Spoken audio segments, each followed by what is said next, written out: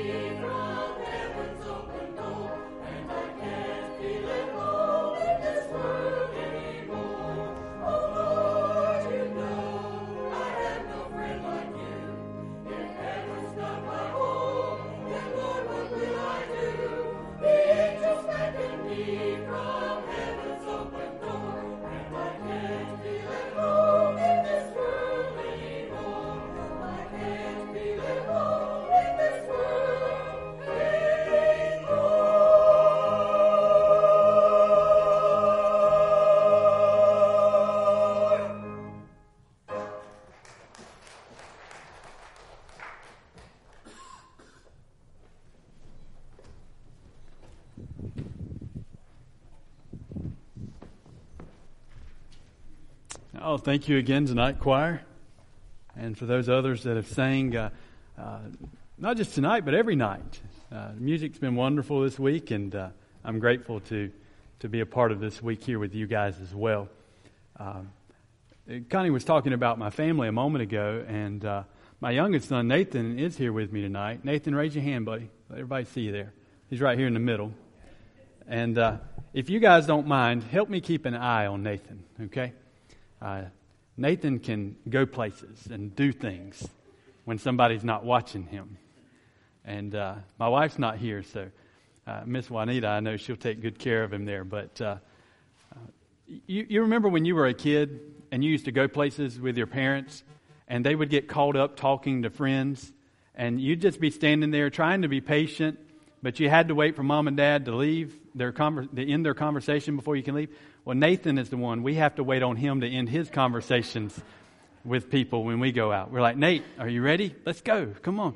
And he just loves people. He loves to talk with people. And I'm particularly thankful for that about his life. So feel free to introduce yourself to Nathan tonight before we leave too. Would you turn with me tonight into the Bible, particularly that of Luke's Gospel in the 7th chapter? Luke chapter 7. Tonight we're going to read Just a couple of verses. We're going to talk about what may be a familiar story to you, but if it is, I hope that you will still find something fresh and new, a wonderful nugget of God's truth that you can still take home and apply to your life. And namely, tonight we're going to be talking about faith, so that you will make this a part of your faith, that it will liven you in your walk with Christ. Would you stand in honor of the reading of God's Word as we look at Luke chapter 7 and verse 1?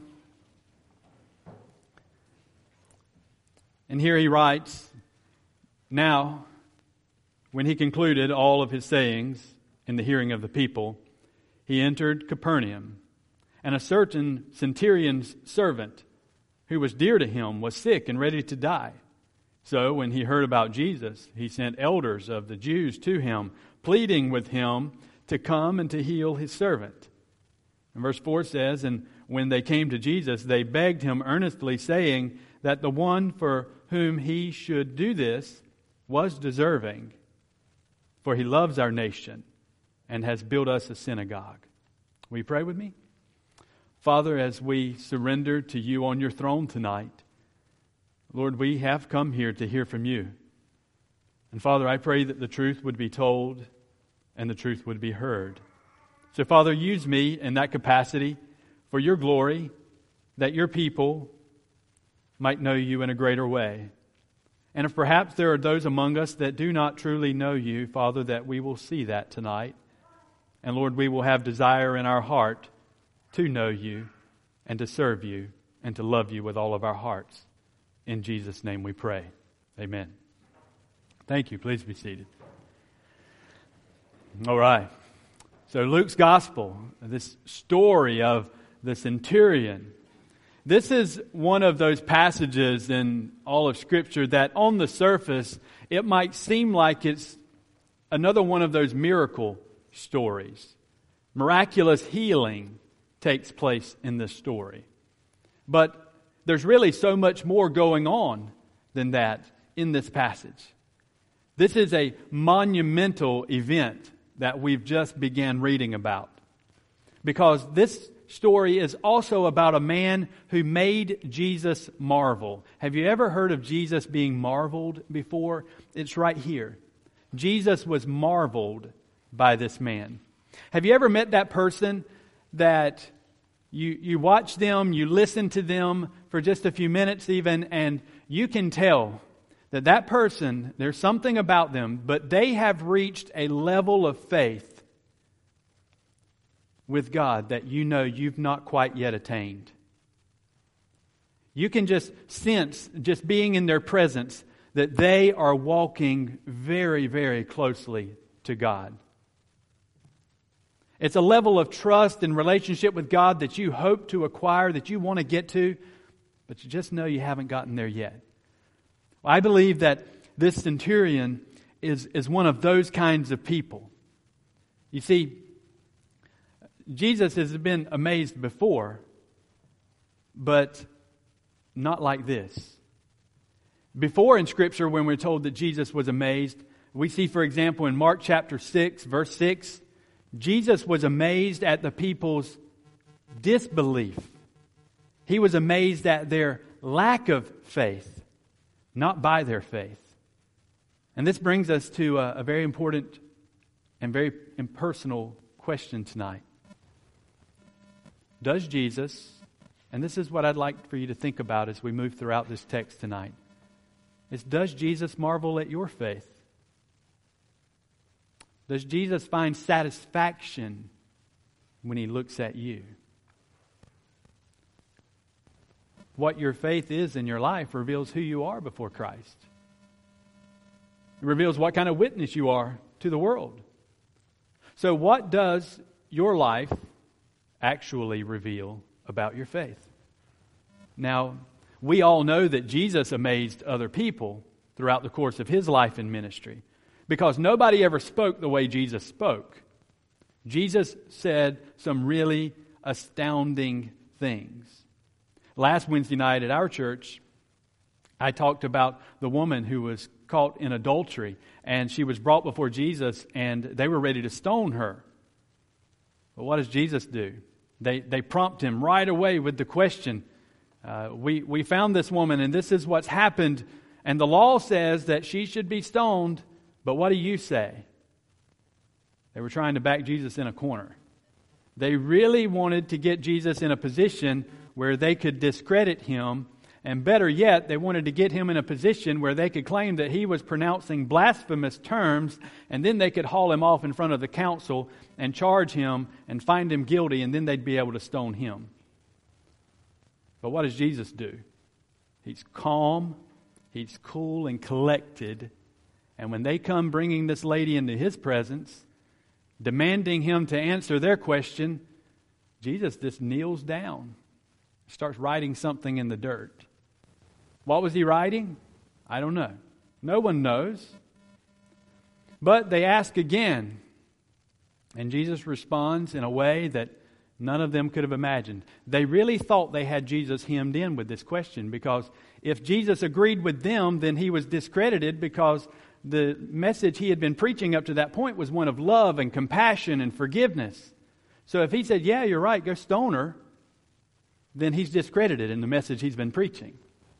But on the other hand, if he says, no, don't stone her, forgive her, let her live, that's when they could have charged him with blasphemy, because he was going against what Moses had said in the law, that it was permissible to stone a person who was caught in that kind of act. So again, Jesus astounds them. He gives them, they never imagined that he would have any other kind of answer than one of those two answers. But how does Jesus respond? You remember that story. He simply says, let he who among you has not sinned throw the first stone at her. And then the Bible says that one by one, from the oldest of them to the youngest of them, they turned and started walking away, because none of them could throw that stone, because none of them were without sin. Jesus astounded them. He was always doing this kind of thing. Nobody spoke the way Jesus spoke. Nobody acted the way Jesus acted. Nobody could do the things that Jesus did. And he was making everybody wonder all the time. Matthew chapter 8, they spoke up and they said, who is this man who even the winds and the waves obey the sound of his voice? Then in Matthew chapter 9, they said, nothing like him has been seen in all of Israel, which really was all of the world even. So Jesus was always amazing them. People were always astounded by him. But this doesn't surprise us. I mean, we've heard these stories and we believe they're true. But we know also now, looking back, we have the advantage of hindsight, whereas those living in that day, they did not have the hindsight. But we know that Jesus was in fact God after all. So we're not surprised to know that Jesus can say things that are out of this world and so deep and penetrating for a person's soul. But what does surprise us about this story is what Jesus says about the centurion. About this man, he says, not in all of the land of God's people has Jesus found such a person that has a kind of faith that this centurion has. You see, this is truly a monumental moment in terms of biblical history and what is happening in the people's lives during that day, because Jesus is teaching something through this centurion. So let's take a moment and just try to gather our bearings and make sure that we understand the context as well as the content here, because there's a couple of really important things that we need to know about what's going on in this story. First of all, this story takes place immediately following Jesus' Sermon on the Mount, on the Mountain of Beatitudes it's called. It's right off the Sea of Galilee. And right next to the Sea of Galilee is the city of Capernaum. We'll talk a little bit more about that in just a moment. But here's this Sermon on the Mount. And this Sermon on the Mount is something that is etched forever in Christian history and Christian future, because it's Jesus teaching about how to sort out whether a person is really a disciple of Jesus or not. And in that teaching, Jesus gives those Beatitudes, how incredible they are. He speaks of things like A person who's a true disciple of mine will be a person who will hunger for righteousness. A person who's a true disciple will be one who mourns over their sin, but they also mourn over the sins of others. A person of true discipleship will be one who will love even those who hate them. A true disciple in Jesus will be one who is marked by things like generosity and forgiveness and being gentle and merciful, gracious. And so it all comes down to a true disciple of Jesus really being a person who is being transformed by the working of the Spirit of God in their lives. And it's evident. And by evident means obvious. But this is why unconverted people cannot be disciples of Jesus.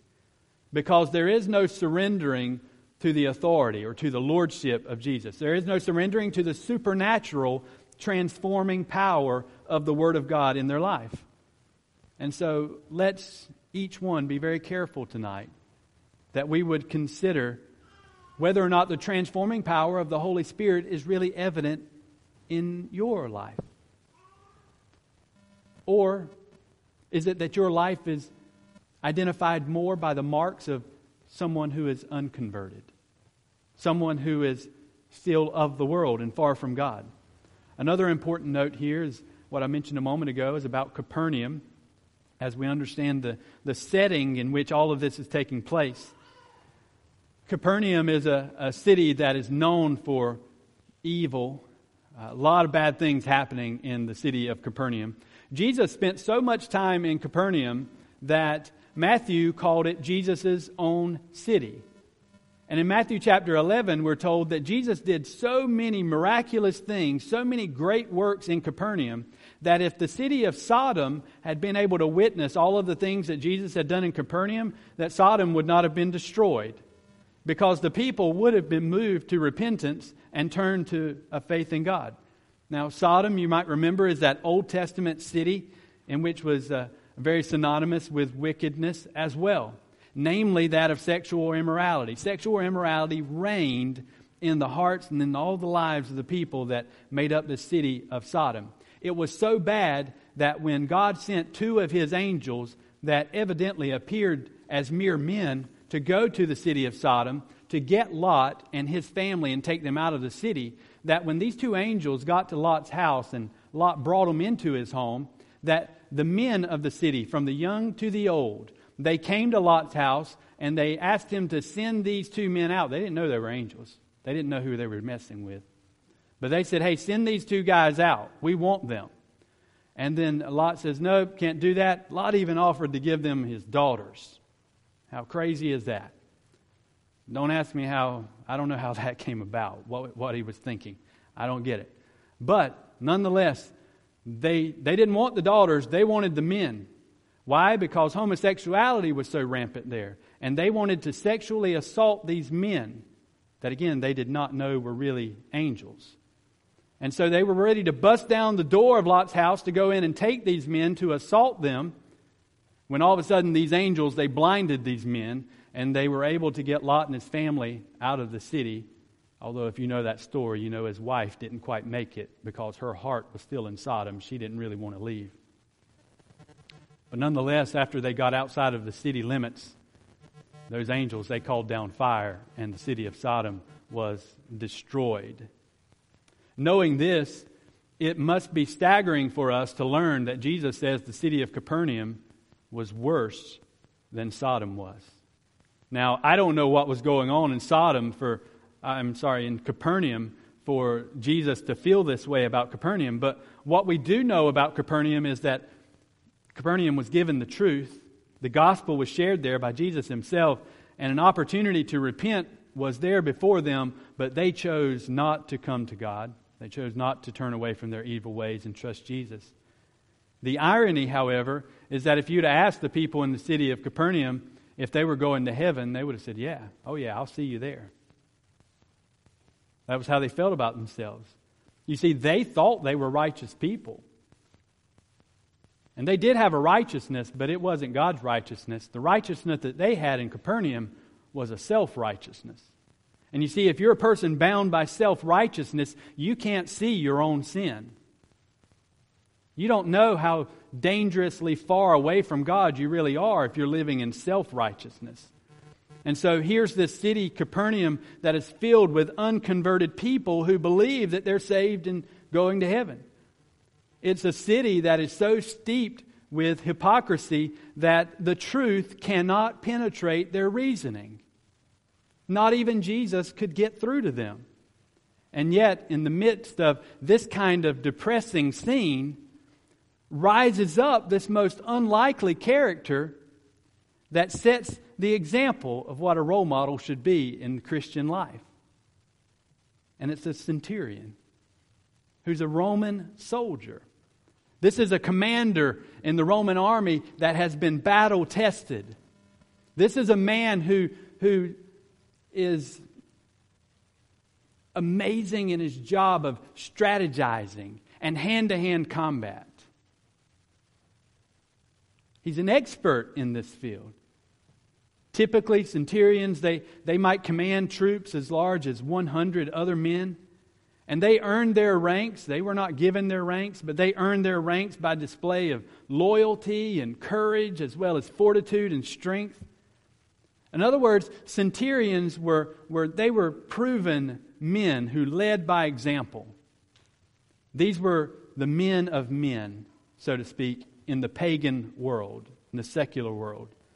But now we learn that this particular centurion was also a man of exemplary faith. This man feared God. In verses 2 through 5, and what we read just a moment ago in chapter 7, we see the centurion's faith in action as we learn that this centurion had a slave who was sick and was about to die. But the truth is, this isn't just a slave to him. This is a person that he deeply cares about. And when the centurion hears that Jesus is nearby, he sends for Jesus. He asks others to go and find Jesus and beg Jesus to come here and to heal this man. Now at this point we find a couple of things that are very, very striking in the story. First of all, that this centurion, this Roman soldier, cared about his slave. Because this was a Roman and his slave would have been a Jew. And Jewish people to the Romans at that time, they were like third-class citizens. You've probably heard of second-class citizens. Maybe you've heard of third-class citizens. But do you know what a third-class person is to someone? They're no greater than the value of a worm. That's what the Romans thought about the Jews. They valued Jewish life as though they were a worm. So they meant nothing to them. And so it's astounding that this centurion actually valued his servants. He had compassion on them. And the servants even testified to this themselves. This wasn't the centurion boasting and tooting his own horn. His servants were bragging about him. They were lifting him up. When the servants got to Jesus, they said, "Our master, he loves our nation." And by our nation, they were talking about the persecuted Jews. And then they told Jesus about how their master had taken his own money and built them a synagogue so that they could come and worship, but also so they could teach. And then his servants that went to Jesus, they did beg Jesus to come. They said, "Our master is an honorable man. And we really would love for you to come and meet his request as he cares for this other man." Now there's a second thing that's really striking that's going on here. And that is that this centurion knew who Jesus was, and he believed that Jesus had power to save and to heal. This was extraordinary as well because Romans were polytheists. Polytheistic means that they had faith in multiple or many gods. Those of us that believe in one true God, we are monotheistic. Mono meaning one. Poly means multiple, though. And the Romans were polytheistic people. They believed in many gods because they had been influenced by many different religions. It's kind of like Islam. Muhammad, he was influenced by many, many different religions, and now their religion is just one that's a great big culmination of lots of different religions, with Muhammad throwing a few little things on top there that I would say that he probably just dreamed up. Nonetheless, these Romans, while they were not people that cared about Jewish life, they also were not people that focused on one singular God. But this Roman did. This centurion cared about this one man named Jesus. And this was astounding because he was living in a society that would have belittled him and shamed him because he would have claimed to have had faith in Jesus. This was a corrupt society that was filled with unconverted people, and yet here we find this centurion who is living with the transforming power of God inside of him by trusting in Jesus. The third striking point we see here is that this centurion, he sent others to go and get Jesus. Now that begs the question, well, if this man really thought so much of Jesus, if he really believed in Jesus the way that it seems to have been indicated up to this point, then why would he not have been the one that rushed to Jesus' side? Well, verse 6 in chapter 7 actually gives us the answer to that. He says, Lord, I am not worthy that you should enter under my roof.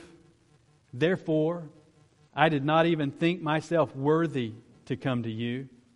But just say the word. This is what he tells Jesus. He says, but just say the word and my servant will be healed. What the centurion just did was exemplified one of the greatest acts of supreme humility. He was showing through his comments that he believed in the supremacy of Christ and his power, how ultimate it really was. And when he said this, he was saying, Jesus, I know that you don't even have to go to my house and touch my servant. He's saying, Jesus, I know that all you've got to do is just speak it out of your lips from wherever you are in the world, and my servant can be healed. And when Jesus heard that, that's when Jesus says, hold on, everybody. And he stops and he turns around and he looks at everybody else. And he says, did you hear that? That's the kind of faith that I'm looking for. That's the kind of faith that I want to see in those people who would follow me. Jesus marveled, the Bible says, at the centurion's faith. And then Jesus honored that centurion. He honored his request and he healed his servant. But Jesus says, this is the kind of faith that I want to see. One where the transforming power of the Holy Spirit is evident in your life. I want to see the kind of faith in your life that shows that you are compassionate toward not other people, but shows that you are compassionate toward all people. You don't get to pick who you're compassionate toward. Jesus says, I want compassion from my people to be shown to all other people, no matter their race, no matter their creed. And Jesus is saying, the ones that will be my true disciples, the ones that I will marvel at their faith, are the ones that believe in the power of my spoken word, just like this centurion has just talked about. 1 year ago, my wife and I and our oldest son, some of you know just a little bit about this event. I've shared some with a couple of you already this week. But a year ago, my wife and I took our oldest son and we went on a mission trip to India. We were in Bangalore, India. And we have some friends who are international missionaries with the International Mission Board there. And we went to serve with them, to work with them, and to minister to them over about a 2-week period. And while we were there, we met my brother, the missionary, my brother in Christ. He's actually my best friend. And the wife in that couple, the missionary wife, she's actually my wife's best friend. And so it's a really incredible relationship that we have with this family. They were a part of our church that we left from to come here. I was actually their pastor there. We were best friends before I became their pastor, and then I became their pastor. And so our church actually became the sending church for that missionary family. They have 2 small kids, too, in between my 2 boys in age, a boy and a girl. But we went over there to spend some time with them, and the missionary husband's name is John as well. And he's a graduate of NC State as well in agriculture. He's got his master's degree in that. He was a very large farmer himself, but he traded all that, sold everything off to go onto the mission field.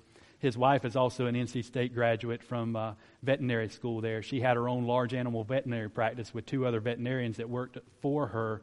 They had 2 very, very successful businesses, and when God called them to go, they sold it all, and they're living in India right now and have been for about 3 years. Really amazing couple and dear to my heart. But while we were there, I was working with John one day, and he introduced me to a man named Subaru. I couldn't help but call him Subaru, but his name is Subaru. That's 2 words. Suba, first name, Ro is his last name, Subaru. But Subaru had one of the most amazing stories that I have ever heard personally. Now, I've read some pretty incredible stories, testimonies of people, and seen some on video or television, but this is one of the most powerful testimonies I have ever heard from a face-to-face encounter with someone. But Subaru, when he was 4 years old, his father passed away. And that left his mother to raise 3 children by herself, 3 young children, and she did not work. And so actually they ended up becoming homeless. And she became very desperate. And the desperation was noticed by others around her. And she had a couple of men that came to her one day when Subaru was about 6 years old.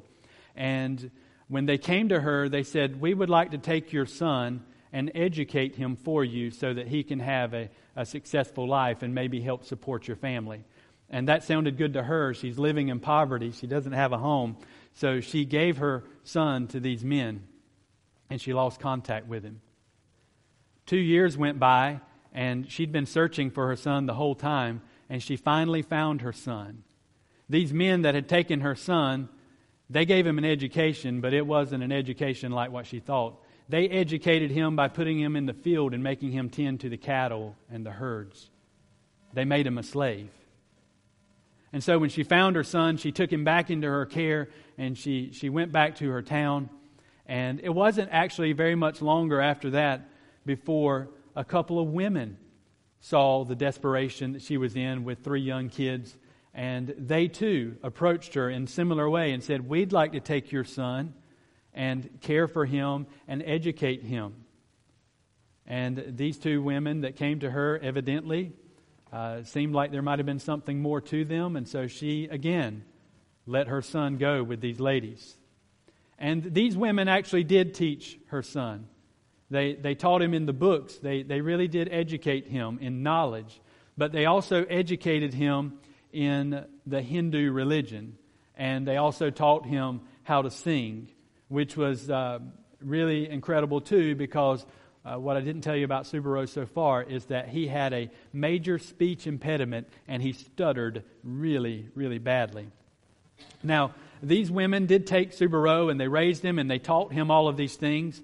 And he's 18 years old now, and he's walking down a street and he comes across this voice, this sound, and he's intrigued by it, and so he continues to get closer and closer to it until finally he gets to a place where a man is standing on the corner in India and is preaching the gospel. Now, India is not a nation that is closed to the gospel, at least not publicly. Publicly, they say they accept the gospel. However, privately in India, Christianity is extremely persecuted, and there are no consequences to those who do the persecuting to Christians in India. But this man, nonetheless, was preaching the gospel. He was a street preacher. And Subaru found himself just sitting underneath this street preacher, listening to the gospel being spoken for the first time in his life, and God grabbed his heart, and Subaru believed. And before Subaru left that street preacher that day, he walked away as a saved, born-again child of God. And he was so excited, he went back to his home where his mother had then had a home. He was so excited, he wanted to share his new faith with his mom and with all the rest of his family. And they were not as excited as he was. In fact, they couldn't stand what they were hearing because they were all Hindus themselves. And so what happened was Subaru, in his excitement for Christ, a brand new Christian going into a family back to his home where these people supposedly love him. These are the greatest loves he has in the world, but they begin to try and beat the Christianity out of him. His mother beats him. His uncles and his aunts, they come and they beat him to try and get him to renounce his newfound faith in Jesus Christ. And they left him sore and beaten, battered, bruised, bloody. But he didn't stop. He didn't stop believing. And he continued to share his faith with them, even though they only wanted him to renounce his faith. Well, sometime after that, Subaru decided that he did want to grow in his knowledge, because all he knew about the gospel was what he heard that one day on the street. He knew he didn't know much about God's Word. And so he wanted to go to a seminary, and they do have some seminaries in India. And so he goes to this seminary, and he walks into the administrator's office, the admin office, and he sits down and he begins this interview. And the guy behind the desk realizes that this guy doesn't have any real Bible knowledge. He's heard something about Jesus and says he's saved, but he doesn't really know anything about the Bible. And then couple that with his major speech impediment, and this administrator said, "I'm sorry, but we don't have a place for you here." And so Subaru left feeling defeated. But he let some time go by, and God continues to put this on his heart, and so he goes back sometime later. And there's a different administrator there. But the same thing happens. And he told him that we don't have any use for a person that doesn't have any knowledge of the Bible here, which absolutely made no sense, because it's a seminary. You teach the Word of God there. You don't have to know all of the Word of God to come into that setting. You come there to learn the Word of God. But the suspicion is that they really didn't think that there would be any success for him in the kingdom work of God because of his speech impediment. And so he sent him away a second time, feeling defeated. He let some time go by, and he comes back a third time. The same thing happens a third time. But when he leaves on the third time, he's outside of the office. He's sitting down underneath a tree. He's really upset, and a stranger comes by. And this stranger says, "Son, what's wrong?" And Subaru shares his testimony with him, and he tells him about his desire to go to seminary. And still to this day, nobody knows who this stranger was that came by. But this stranger says to Subaru, "Get up and follow me."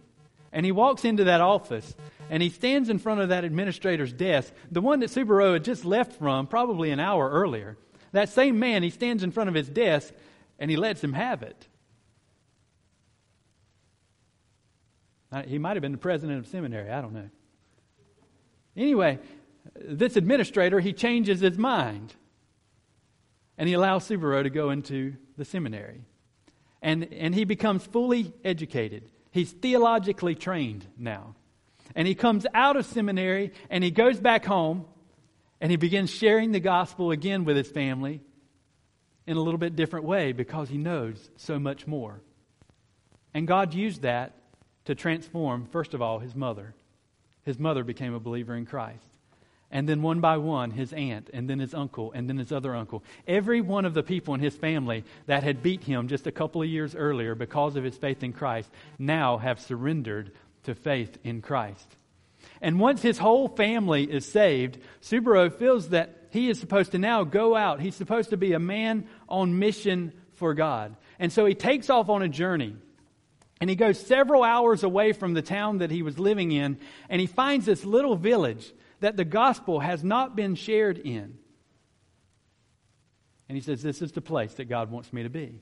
But he's got a problem. He doesn't have anywhere to stay. And then he meets a man that's in that village, and this man is curious about why this stranger is in his village. And so Subaru shares his testimony with him, and he says, "I've come here to share with the villagers about the gospel, about Jesus Christ." Now, this man, he did not surrender to Christ, but he's very intrigued by Subaru. And he sees that he's a young man. And he thinks he's probably just a little bit full of himself. And so he out of some way of wanting to mock him, he says, "Well, if you really want to stay here, I'll give you a place to stay." And so he gives him the worst rundown shack, a little tin hut. I've actually got pictures of it. I thought about bringing them tonight, but I forgot. I forget a lot of things. But I've actually got a picture of Subaru with me and my wife and Subaru too, but forgot that one too. But this man gives Subaru the worst little rundown, one-room tin hut in all the village. But Subaru says, I'll take it. And so he's staying in this little hut, and he's going out by day, and he's interacting with people, and he's trying to share the gospel. And then the first night that a major rainstorm comes up, he realizes that there's holes in the roof. It's just a tiny little one-room tent anyway. And so the rain starts pouring through all of the holes in the roof, and the floor is dirt, and there's holes in the floor. And as the water comes inside of this little tin hut and starts going down into these holes, he realizes there's scorpions in those holes. And the water starts to force these scorpions up, and he's afraid. He doesn't know what to do. And so he decides to pray. And this is what he does. He takes his finger and he draws a circle inside of this little hut. And he stands inside of that circle. It's just big enough that his whole body can fit in, even if he were to lay down. But he starts to pray inside of that circle that no scorpion will ever come inside of that circle. Subaru lived in that village for 3 years, and no scorpion in that same hut, and no scorpion ever went inside that circle. But also through the course of those 3 years that he was there in that village, every single villager there came to know Jesus Christ as their Savior. Every single one of them.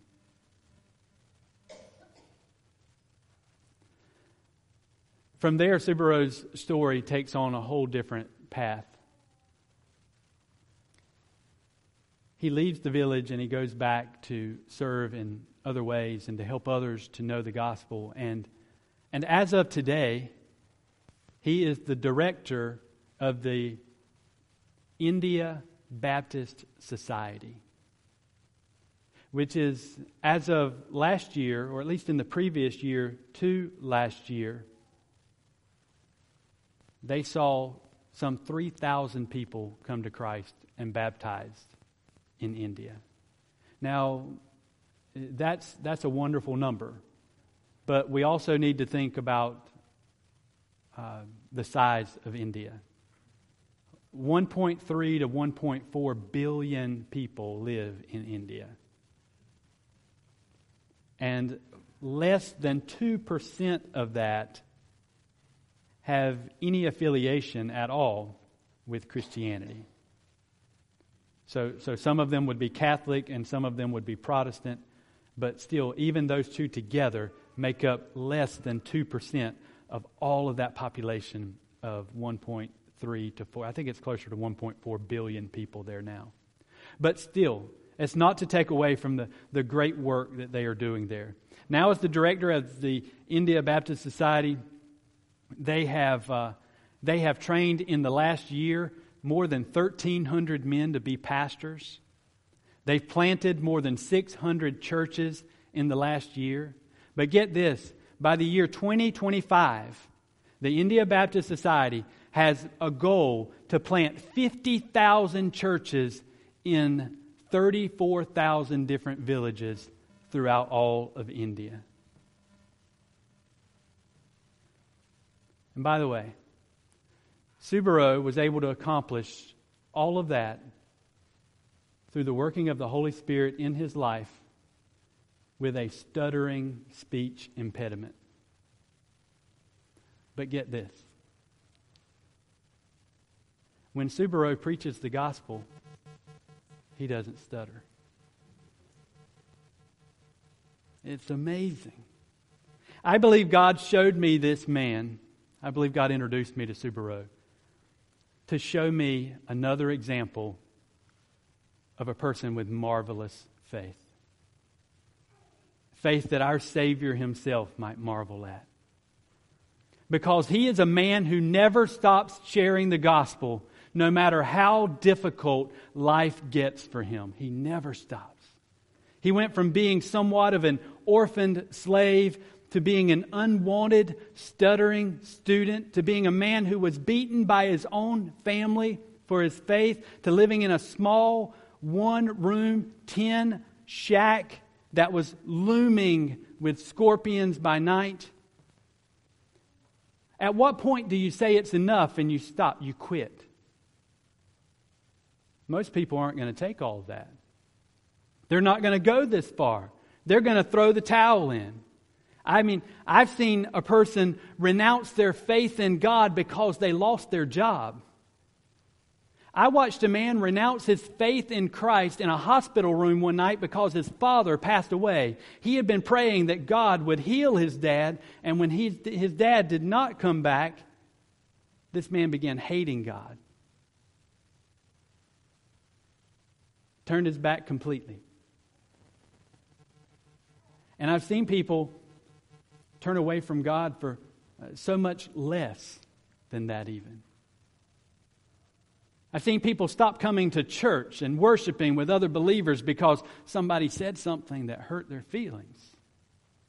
And so now they cut out their whole church family because somebody offended them.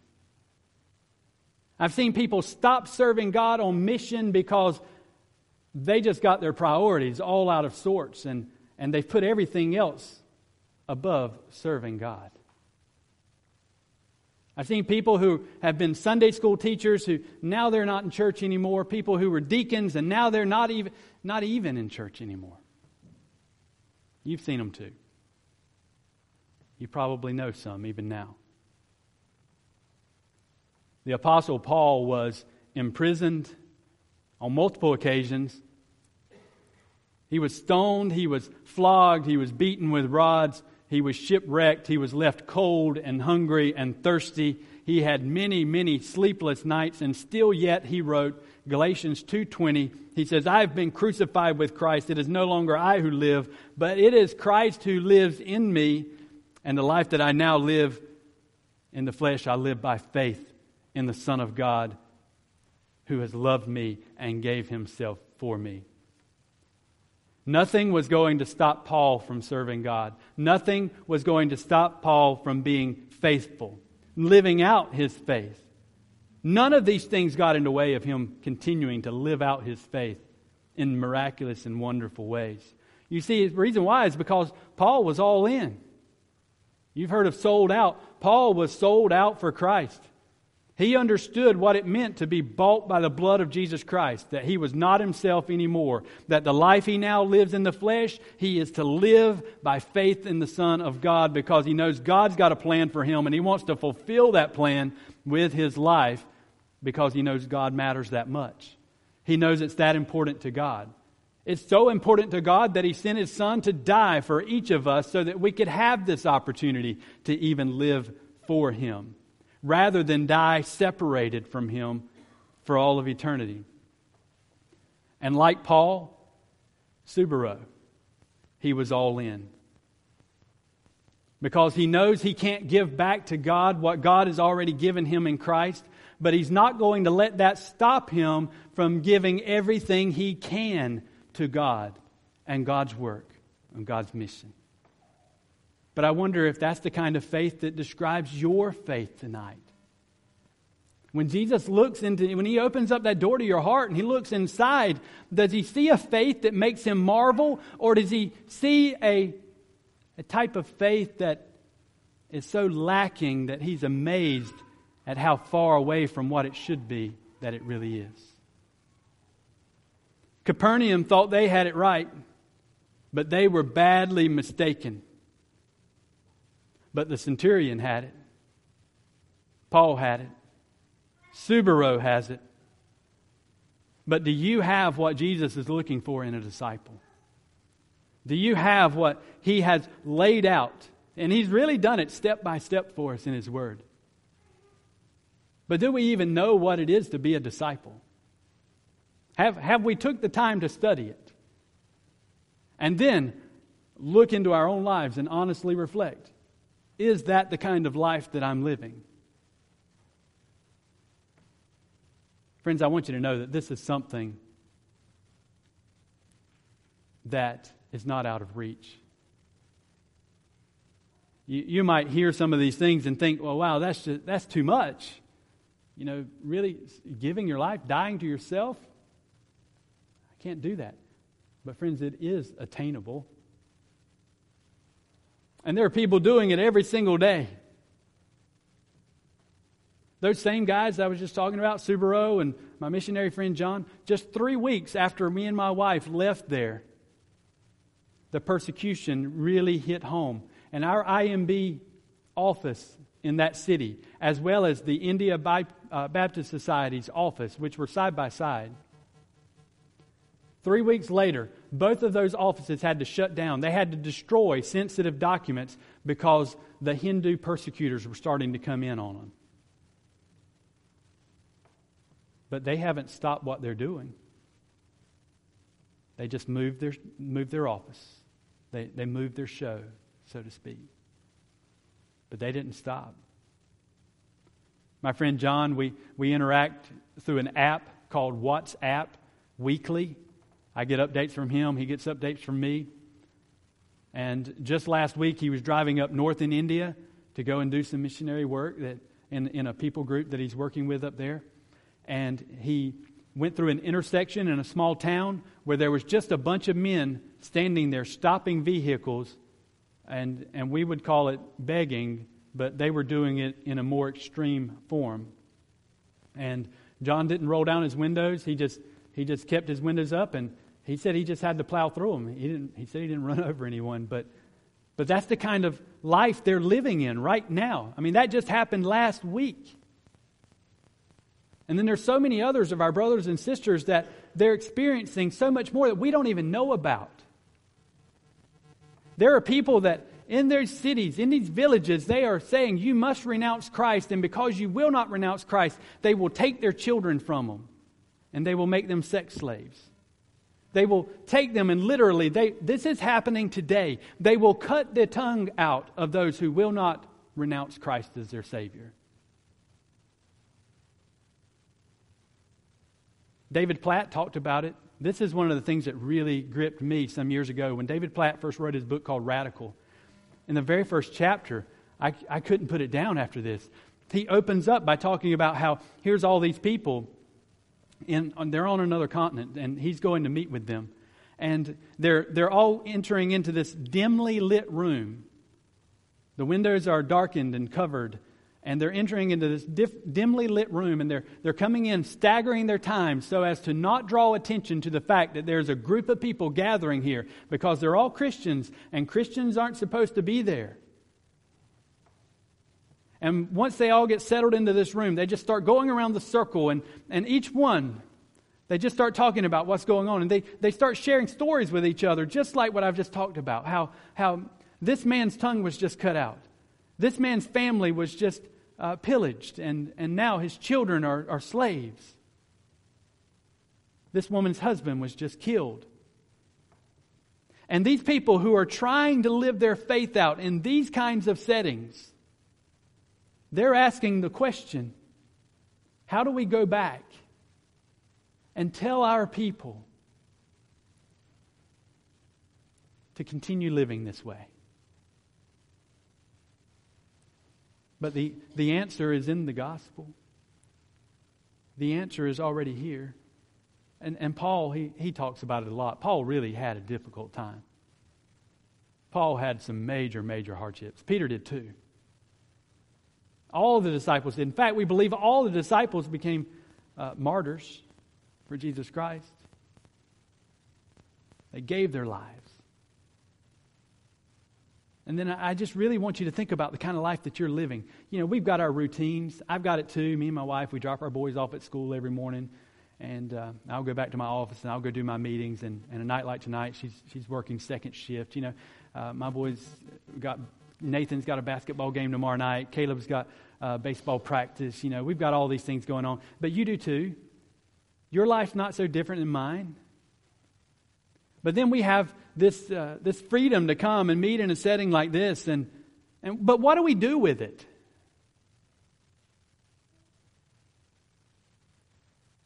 I'm asking you tonight, are we being true to God? Or are we taking for granted what God has blessed us with? Are we taking the riches that He has poured out into our lives? The pleasures that He's allowed to be put in front of us for us to be able to enjoy? Are we taking all these things and we're putting them in front of God? I believe we are. I'd be honest with you. I don't believe we are. I know we are. How many of us in this room tonight have been a Christian, a born-again Christian, for more than 40 years? Would you just raise your hand? Probably a dozen or so people just raise their hand. Probably more than that. How many people in this room have been a Christian for 25 years or more? And if you've already raised your hand, don't raise it again. But if you've been a Christian for 25 years or more, just raise your hand up. For the sake of time and simple math, I'm just going to cut it off there. But roughly speaking, I'll just do the easy math by tens. There were 400, 500, 600. There was about 600 years of Christianity represented in the hands that were just raised in this room. And I know there are others of you, you're believers too, you just haven't been a believer for 25 years or 40 years. And so what this means is that there's more than 600 years of Christianity represented in this room right now. Think about this, friends. If we were really serious about being disciples of Jesus Christ, and a disciple, as I described to you earlier this week, is one who goes and makes disciples for Jesus Christ. We go and share the gospel. We put it out there for people to know that they might understand the love that Christ has for them. And think about if you and I, if we were so faithful in walking with Christ that we really set out to bring one person a year to Christ. That's more than 600 people that would have been brought to Christ in this room. But have we done that? And that's if we were so faithful that we were just bringing one person to Christ a year. So let's not get too excited even about that. First of all, we know we're not even doing that, right? We don't see that in our churches. And I'm not just talking about Conway. I'm talking about our churches. I'm talking about Americanized Christianity now and how far away we are moving from being true disciples of Jesus Christ. Because we should be working towards being that witness for Christ and drawing people through the working of the Holy Spirit in our lives every single day. So what if we were doing it once a month? I don't know, what's 600 times 12? What if we were doing it every week? Multiply it by 52 now. Do you see how much we're not doing that we should be doing? And yet we want to believe we're faithful, don't we? But we're not doing the one thing that God says He wants His children to be doing. Friends, this isn't something that is unattainable. But what it is something that requires you and I to be a living sacrifice. Because that's what Jesus expects from those that follow Him. And I pray you will be. Will you pray with me? Father, tonight I've been challenged. If no one else has been, I've been reminded tonight, Father, of just how easy it is to slip away, to let the world encroach, and to let the things of the world be that which we pursue as our own satisfaction. But Father, we know the truth is that we should find our only satisfaction in You, because these other things, while they may feel like they're satisfying us, they are only temporary at best. And Lord, You are the only thing that satisfies forever. And Lord, all we really have to do, Your Word says, is just taste You, and we can see that You are that good. Father, I pray that these in this room tonight, Lord, that they would want to taste You like they never have before. And Father, that there be a fire set in our hearts, that we would stop lying to ourselves, because we have. Father, we've been deceived about what it means to serve Christ faithfully in this world. God, I pray we be deceived no longer. So Lord, if there's an awakening that needs to take place in any of our hearts tonight, do it right now, Father. Shake us and stir us and draw us unto true repentance, into true salvation, into true faith that will cause Jesus to marvel when He looks at us. Not be amazed at our lack of faith, but to marvel at our intensity towards faith and following Him. In Jesus' name we pray. Amen. Tonight as we sing our song of invitation, if God's gripping your heart, and I tell you again, if He's not any of you, He is mine. But if God is gripping your heart about something tonight, about walking with Him, and you need to repent because of your lack of faith, do that tonight. Or if you need to come to Christ and surrender to Him in true faith because you never have truly followed Him before, but tonight you want that to be the night. Would you stand as we sing this song of invitation, and would you come?